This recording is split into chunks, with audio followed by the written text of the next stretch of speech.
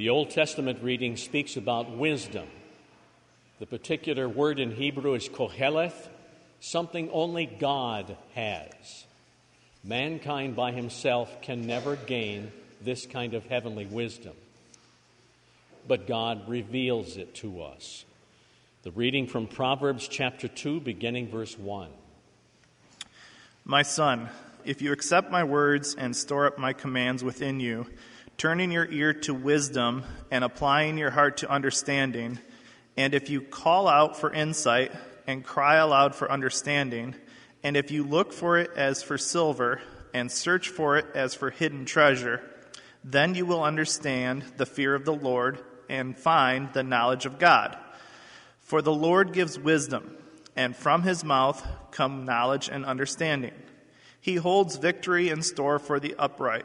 He is a shield to those who walk is blameless. For he guards the course of the just and protects the way of his faithful ones. Then you will understand what is right and just and fair, every good path. For wisdom will enter your heart, and knowledge will be pleasant to your soul. Discretion will protect you, and understanding will guard you. Here ends the Old Testament. By the way, our lector this morning is the principal of Emmanuel St. James Lutheran Academy, Mr. Alexander. If you have any questions about the school, from preschool all the way up to 8th grade, you talk to him. You talk to the secretaries. They know more. The epistle is recorded in 2 Peter chapter 3, beginning verse 14. So then, dear friends, since you are looking forward to this, make every effort to be found spotless, blameless, and at peace with him. Bear in mind that our Lord's patience means salvation, just as our dear brother Paul also wrote you with the wisdom that God gave him. He writes the same way in all his letters, speaking in them of these matters. His letters contain some things that are hard to understand, which ignorant and unstable people distort, as they do the other scriptures, to their own destruction. Therefore, dear friends, since you already know this, be on your guard so that you may not be carried away by the error of lawless men and fall from your secure position, but grow in the grace and knowledge of our Lord and Savior Jesus Christ. To him be glory both now and forever. Amen. Here ends the epistle. We stand in honor of the Holy Gospel.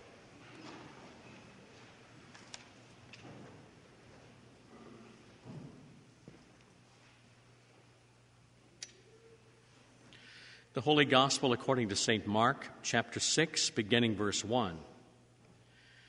Jesus left there and went to his hometown, accompanied by his disciples. When the Sabbath came, he began to teach in the synagogue, and many who heard him were amazed.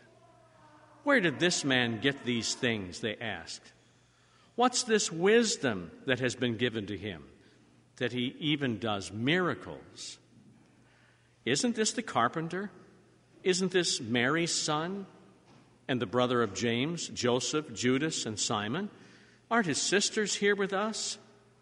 And they took offense at him.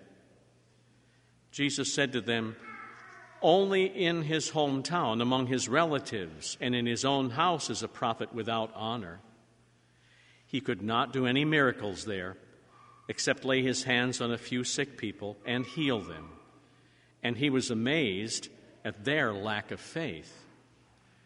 Then Jesus went around teaching from village to village. Calling the 12 to him, he sent them out 2 by 2 and gave them authority over evil spirits. They went out and preached that people should repent. Here ends the Holy Gospel.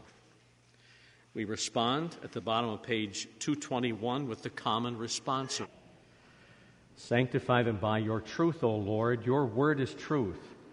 Amen. Our text is actually the last verse ever written by the Apostle Peter. At the end of 2 Peter, as he knows he is going to die for his faith, he says this, literally, but continue to be growing in the grace and in the knowledge, literally accurate, clear knowledge, of our Lord and Savior Jesus Christ. To him be the glory both now and forever. Amen. This is our text. Dear saints of God in Christ Jesus, I should maybe have Mr. Alexander up front here. He could explain to you all there is about education, all the theories and all the ways of doing things, but that would bore you silly. Most Americans, when they hear the word education, take a big breath and think back to all of their worst experiences. You know, things like learning quadratic equations. Does that ring a bell for anybody? Some of you remember learning the quadratic equation, but you've never had to use it for anything. How about matrices?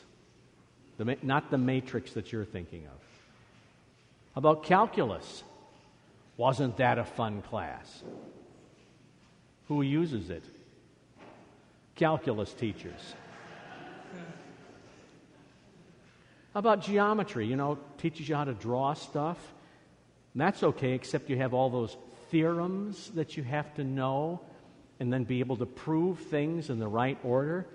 Doesn't this just grab you that you want to go back to school again?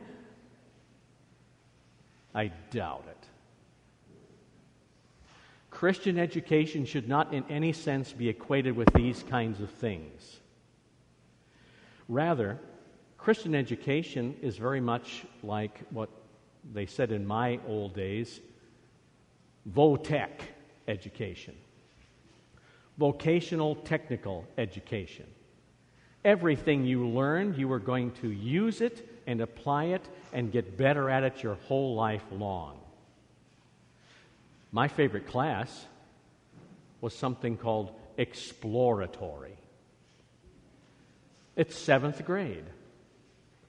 I'm in junior high school. And I have all those terrible other classes, but this class was great because I learned how to cook and not kill myself. This is not microwave. This is actual cooking, baking. Our table of 4 boys got the award for the best cooks in the entire class. Then we got marked down because we were messy. But we learned how to do stuff in a good general sort of way. We cooked up a storm, even made up our own little pizza.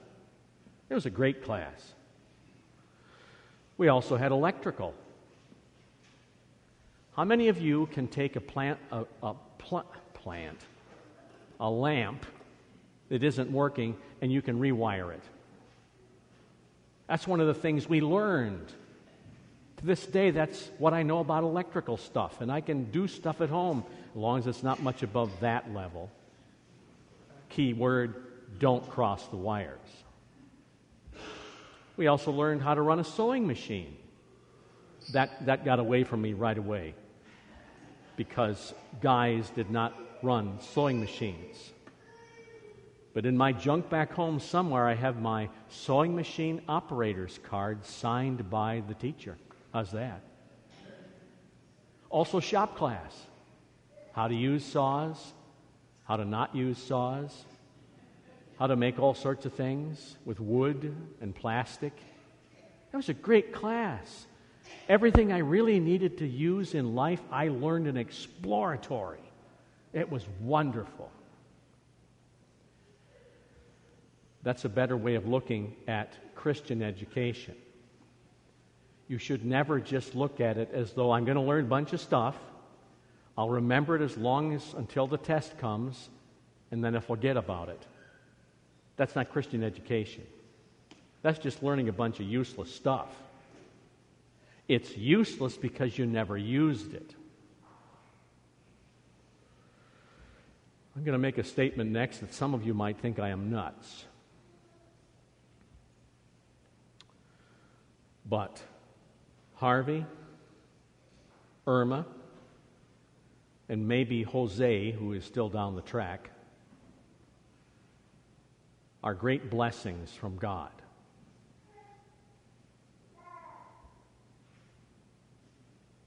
I'm not kidding. But it's all in your viewpoint about things. If you think everything that happens is just by chance, or by luck, or by nothing at all, that maybe there isn't even God in charge, then when this sort of thing comes to you and smacks you in the face, your only reaction can possibly be terror, fear, and anger at God, if you still think He's there. There are many people that run into these kind of things that are offended by these activities, as though if God really existed, He should certainly stop all these terrible things from coming. No. These horrible, large events that we have no control over do wonderful things for Christians and non-Christians. People that have no connection with God at all can get really religious when these howling storms come barreling down on them. They might not know about God, but they certainly start saying things like, "Oh, God." And they might even want to know more if God allows them to survive. And they may well come to you, because we have our own problems here in Michigan. And they'll want to know about this God, and you can tell them. Notice what Peter says, but continue to be growing in the grace of our Lord Jesus Christ. This undeserved love. If God was only righteous, if He only did judgment based on what you deserved, this whole world would be engulfed in tornadoes, floods, hurricanes, every imaginable disaster. But God is above all gracious. I pray that these things that are happening may draw people to this terrible point that they cry out to God for help, and that God may then continue to reveal Himself to them. But that's largely the activity of friends and neighbors who are around. See, that's the blessing for Christians. You can begin to tell them about God's love, which is shown in Christ Jesus. But continue to grow in the grace and accurate, precise knowledge of our Lord and Savior Jesus Christ. Not this vague notion of God. What God? What does He do? Does He do what you want? Who's in charge here anyway? Only the accurate understanding of the true God is going to be of benefit to you, and it all centers in God's mercy revealed there in the Son of God. At one point, Philip, one of the 12 no less, said to Jesus, "Lord, show us the Father, and it will be enough." Jesus' response to Philip was, "Have you been with me so long, Philip, that you do not understand that if you have seen me, you have seen the Father?" Jesus is the living, breathing presentation for all the world of what God is like, Father, Son, and Holy Spirit. These things that happen that seem so difficult to us are God's way of trying to educate us. Having said that, you may begin to realize that your Christian education should center on things that deal with real life. Now, this is not to say that you throw out all the maybe more difficult things like, what's the Lord's Supper? Where's Jesus since His ascension? What are the two natures of Christ? That may seem a little bit unimportant, and yet those truths, properly understood and believed, are of great comfort to people. Everything in Scripture is meant to bring us comfort, to show us the truth, and then to guide us in the meaningful way of life. I'm going to give you a homework assignment. Okay? Yeah, smile at me. You're supposed to do this. First of all, find, when you go home today or sometime this week, the book of Ecclesiasticus. And we'll come back next week and we'll have a spelling test whether you can spell it. Ecclesiasticus, I want you to take it nice and slow. Because the point of Ecclesiasticus is, what is the meaning of life? It's a little bit like I did with the kids. Solomon tried every possible activity, proposal, work project, philosophy, fun, excitement, 1,000 wives. And he tried to find meaning and purpose in it without God. And that's the point of Ecclesiastes. If you leave God out of whatever you're doing, you have emptiness. Emptiness. All is emptiness. Vanity, vanity, a chasing after wind. Our ongoing Christian education is to draw from God's Word those blessings and guidance that He intends us to have. And then always understand that no matter where we're at or what we're doing, as I told the kids, Jesus should be there with you. And you should recognize that He is there with you. And that is Christian education. Amen.